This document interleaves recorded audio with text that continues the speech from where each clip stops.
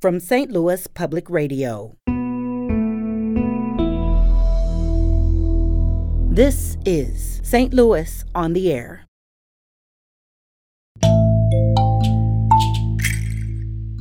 Don't ever piss anybody off along your career path, because you never know who's going to elevate to a position where they can hire you for an amazing job. My main photographic subject these days is my granddaughter.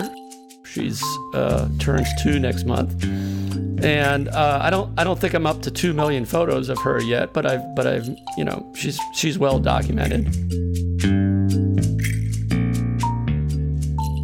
I'm Sarah Fenske. President Barack Obama and photojournalist Pete Souza go way back, professionally speaking. Souza worked as a Washington-based photographer for the Chicago Tribune, and there he documented Senator Obama's rapid ascent to the presidency. He did such a good job, President Obama himself requested Souza become his official White House photographer. That was in 2008. It was actually Souza's second time in that role. He previously served as White House photographer for President Ronald Reagan. Now, later this month, Pete Souza will be inducted into the International Photography Hall of Fame and Museum. That's right here in St. Louis, and he joins us now. Pete Souza, welcome. Thanks for having me. I appreciate it. So congratulations on your induction. Is this basically like getting into Cooperstown for photographers? I think when I was a little kid, I dreamt of going to Cooperstown. You weren't planning on this. And then I got cut from my high school baseball team, and I realized those dreams were dashed. And now, though, the Hall of Fame is still calling. Like, you found a different, maybe a better Hall of Fame. I was just overwhelmed when I got the letter that I was being inducted.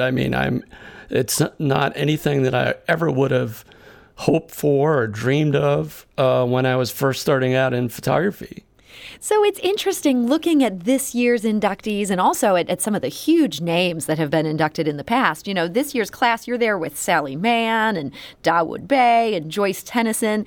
You're a photojournalist. Does it feel weird to be in the same group as these artists, quote unquote artists, who work in these really controlled settings and are sort of coming in, setting up a vision? You're there capturing life. Yeah, I don't think it's odd. I think it just shows you how broad the field of photography really is. Mm-hmm. And if you look at some of the previous inductees, W. Eugene Smith, Henry Cartier-Bresson, even one of this year's posthumous inductees, Larry Burroughs, they all kind of did what I did, maybe not in politics, but in capturing life as it unfolded, not directing the subject, etc. But it just shows you how wide the field of photography can be. Yeah, absolutely. And maybe that real art can come out of something that isn't staged. I feel like looking at your work, it makes a great case for that. Well, I never had the ability to draw a picture, and I still have trouble even just drawing a stick figure.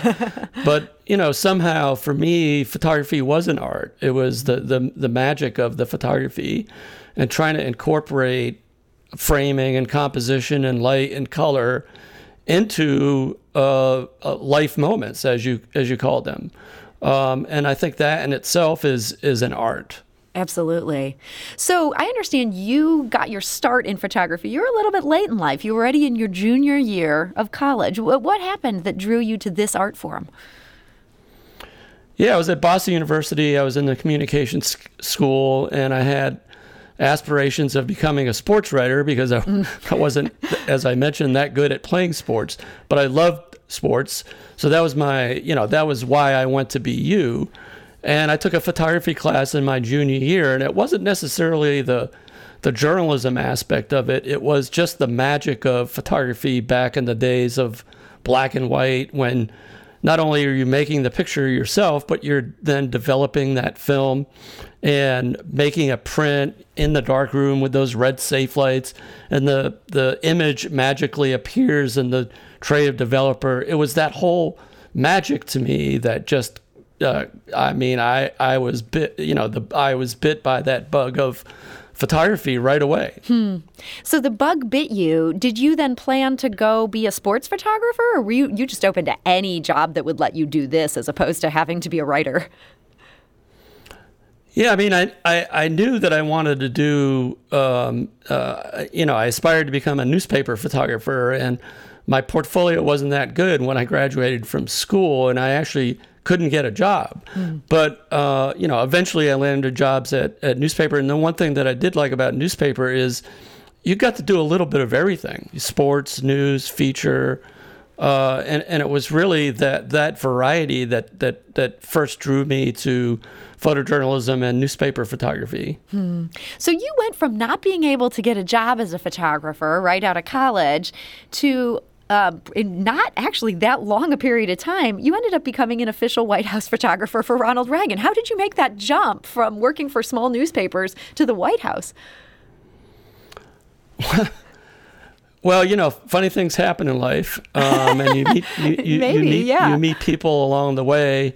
And one of the people that I knew was a photo director at a newspaper in Kansas, the Kansas City Star, and she became the White House photo editor. And so when an opening came up in the middle of Reagan's first term, she, I hadn't talked to her for probably 5 years. She called me out of the blue and said, "Hey, we want you to apply for this job."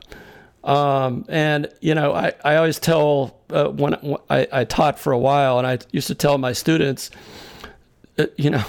don't ever piss anybody off along your career path, because you never know who's going to elevate to a position where they can hire you for an amazing job.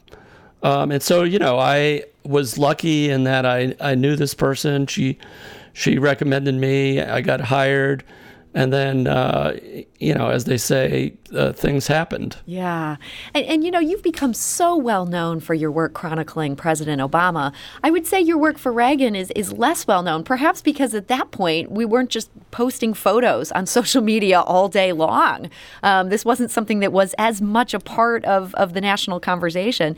So I'm curious, what was it like being in the Reagan White House? How did that compare to all those years later when you returned for President Obama? Well, I think it was a little bit different in what you just mentioned, but the way I went about my job was the same. Still trying to document history as it unfolded. I would say the one thing that was especially different was the access wasn't nearly as good as it later was with President Obama, and I think that's because I didn't really have an established relationship with President Reagan coming in, whereas with President Obama, I did. But I still am proud of a lot of the pictures I made during the Reagan administration. But as you say, people didn't really get to see them because social media, the internet, didn't really exist at the time. I feel like the iconic photo from your time at the Reagan White House is Princess Diana dancing with John Travolta. We've all seen that photo, but I bet even people who are big fans of your work don't necessarily know you're the guy who took it. No, I posted it a few weeks ago on Instagram when John Travolta had done an interview and I guess spoke about it for the first time. And so I posted the photograph on Instagram, and I think my followers were stunned to learn that they did not know that. I was the one who had made that photograph as well.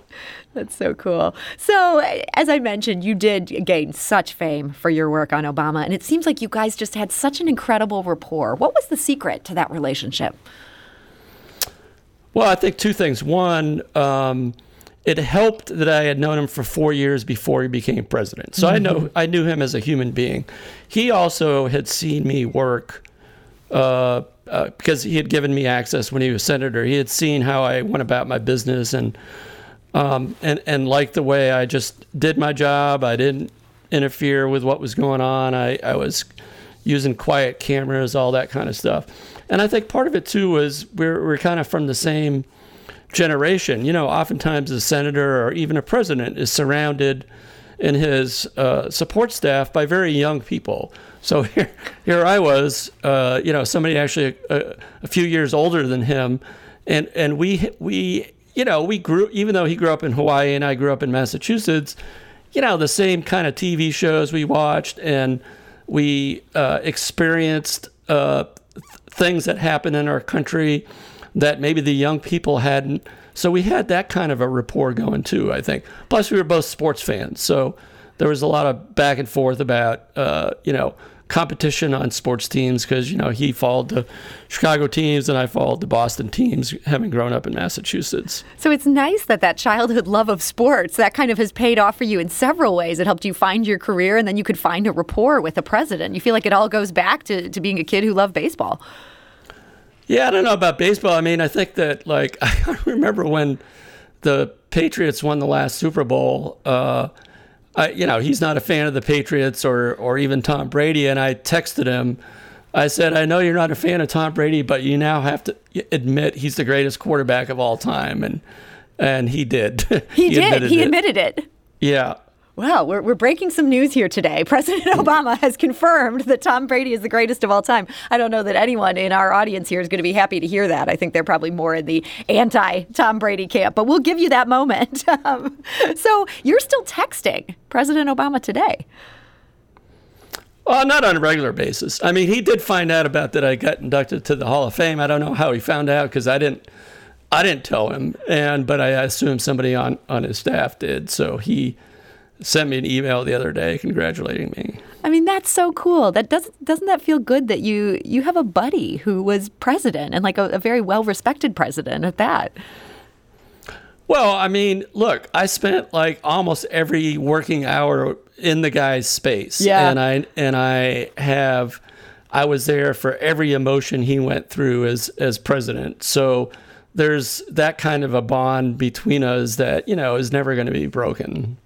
We're talking today to Pete Souza. He's being inducted into the International Photography Hall of Fame and Museum. That's right here in St. Louis. It's happening later this month. There's actually an exhibit that opens October 30th if you want to check out his work and the work of all the other inductees. There's some just terrific photos. Pete, I have to ask, you took 2 million photos of Obama. Is there one that you'd point to as your favorite? I always aspired to create the best photographic archive of a president that had ever been done. And it's hard to narrow it down to one picture because if a lot of people point to the Situation Room photo during the Bin Laden raid or the picture of young Jacob Philadelphia touching the president's head as he's bending over. Whatever picture I pick, it leaves out so much about what I tried to do during his administration to show the full humanity of the man. So that's why it's hard for me to choose any one photograph. So you want us to look at the totality of the work, and I mean That's a right. huge total That's right there. Yeah. So I have to ask, after President Obama left office, you started trolling. I think it's fair to say you were trolling.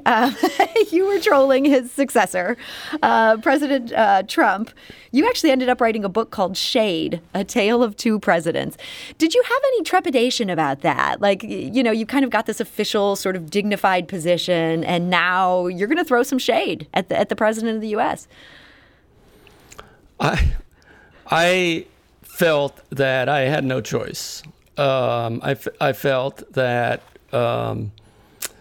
that Trump was disrespecting the office of the presidency. It wasn't a partisan thing. I mean, I've worked for both a Republican and a Democrat. But I think that he was just disrespecting the office. And I felt that I was in a unique position to provide a visual contrast between, normal presidency and what I considered an abnormal presidency. And I felt that I had no choice. I mean, I thought this was about the state of our democracy. And I was no longer a working photojournalist, and felt that, I had a unique voice. And it's as simple as that. And so this started as an Instagram project and later became this book, Shade, Right. A Tale of Two Presidents. Do you know if this was on Trump's radar, if this was something that got under his skin? I don't. I know a lot of people wanted me to send him a copy, which I didn't do. But I honestly don't know. I'm surprised that like he actually didn't, tweet out against me because, that's what he usually does when somebody criticizes him. Yeah, I mean, he kind of ignored you, which is not like him. Well, and we used many of his tweets in the book, and I remember saying to my publisher, I go, well, what happens if, Trump sues us for, using his tweets? And my publisher went, that would be awesome. That's a cool publisher. Like, they were like, bring it on. This will be good for business. That's great. It's great to have a publisher who has your back. Well, so Pete, I understand these days you're no longer in Washington. You're actually in Madison, Wisconsin. What made you decide to want to come back to the Midwest? Well, our daughter was living here, and my wife had retired from teaching, and she said, I want to move to Madison. And I said, okay. I figured after what I put her through for 8 years, if she wants to live in Madison to be close to her daughter, then I'm going to say okay. So that's good. You made a good marital move there. I understand this induction ceremony for the International Photography Hall of Fame. This is something that's going to be done virtually. Do you think? I mean, you're not that far away. Do you think you'll come to St. Louis to see the exhibit in person at some point? Yeah, I would actually like to see the exhibit, not to see my work hanging because I know what photos I sent, but I'd like to see the other inductees' work hanging on the wall. So I may try to do that. Well, I hope we can get you to come to St. Louis and you can check out this Hall of Fame for yourself. We want to encourage, if people listening to this are interested in doing this as well, you can check out IPHF.org, that exhibit showing Pete Souza's work and all the other honorees. That opens October 30th, and it's going to run through February 12th. Pete, real fast in our final minutes here, what are you working on today? Well, my main photographic subject these days is my granddaughter. She's turns 2 next month, and I don't think I'm up to 2 million photos of her yet, but I've she's well documented, and I'm working on another book of archive photos from the White House, where not a single picture is President Obama in the photo. So it's more about life inside the presidential bubble, what it's like to be aboard Air Force One, aboard the helicopter, what it's like to walk around the rooms of the White House. Well, that just sounds amazing. Can't wait to see that one. Pete Souza, thank you so much for joining us today. Thanks for having me. I appreciate it.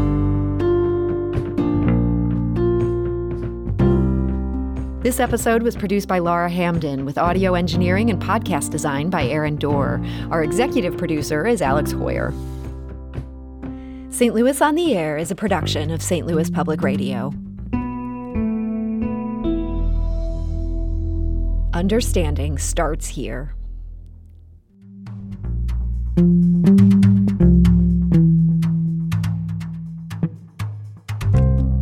Do you find yourself regularly listening to episodes of St. Louis on the Air? Suggest us to a friend you think might enjoy our conversations. And leave us a review and rating on Apple Podcasts on the App Store.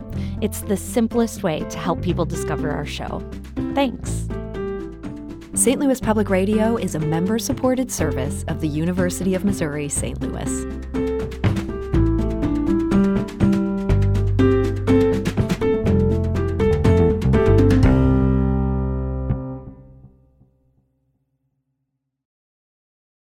Support comes from the Missouri Forest Products Association, committed to conservation and careful management of the state's forests to make them more resilient and better habitats for wildlife.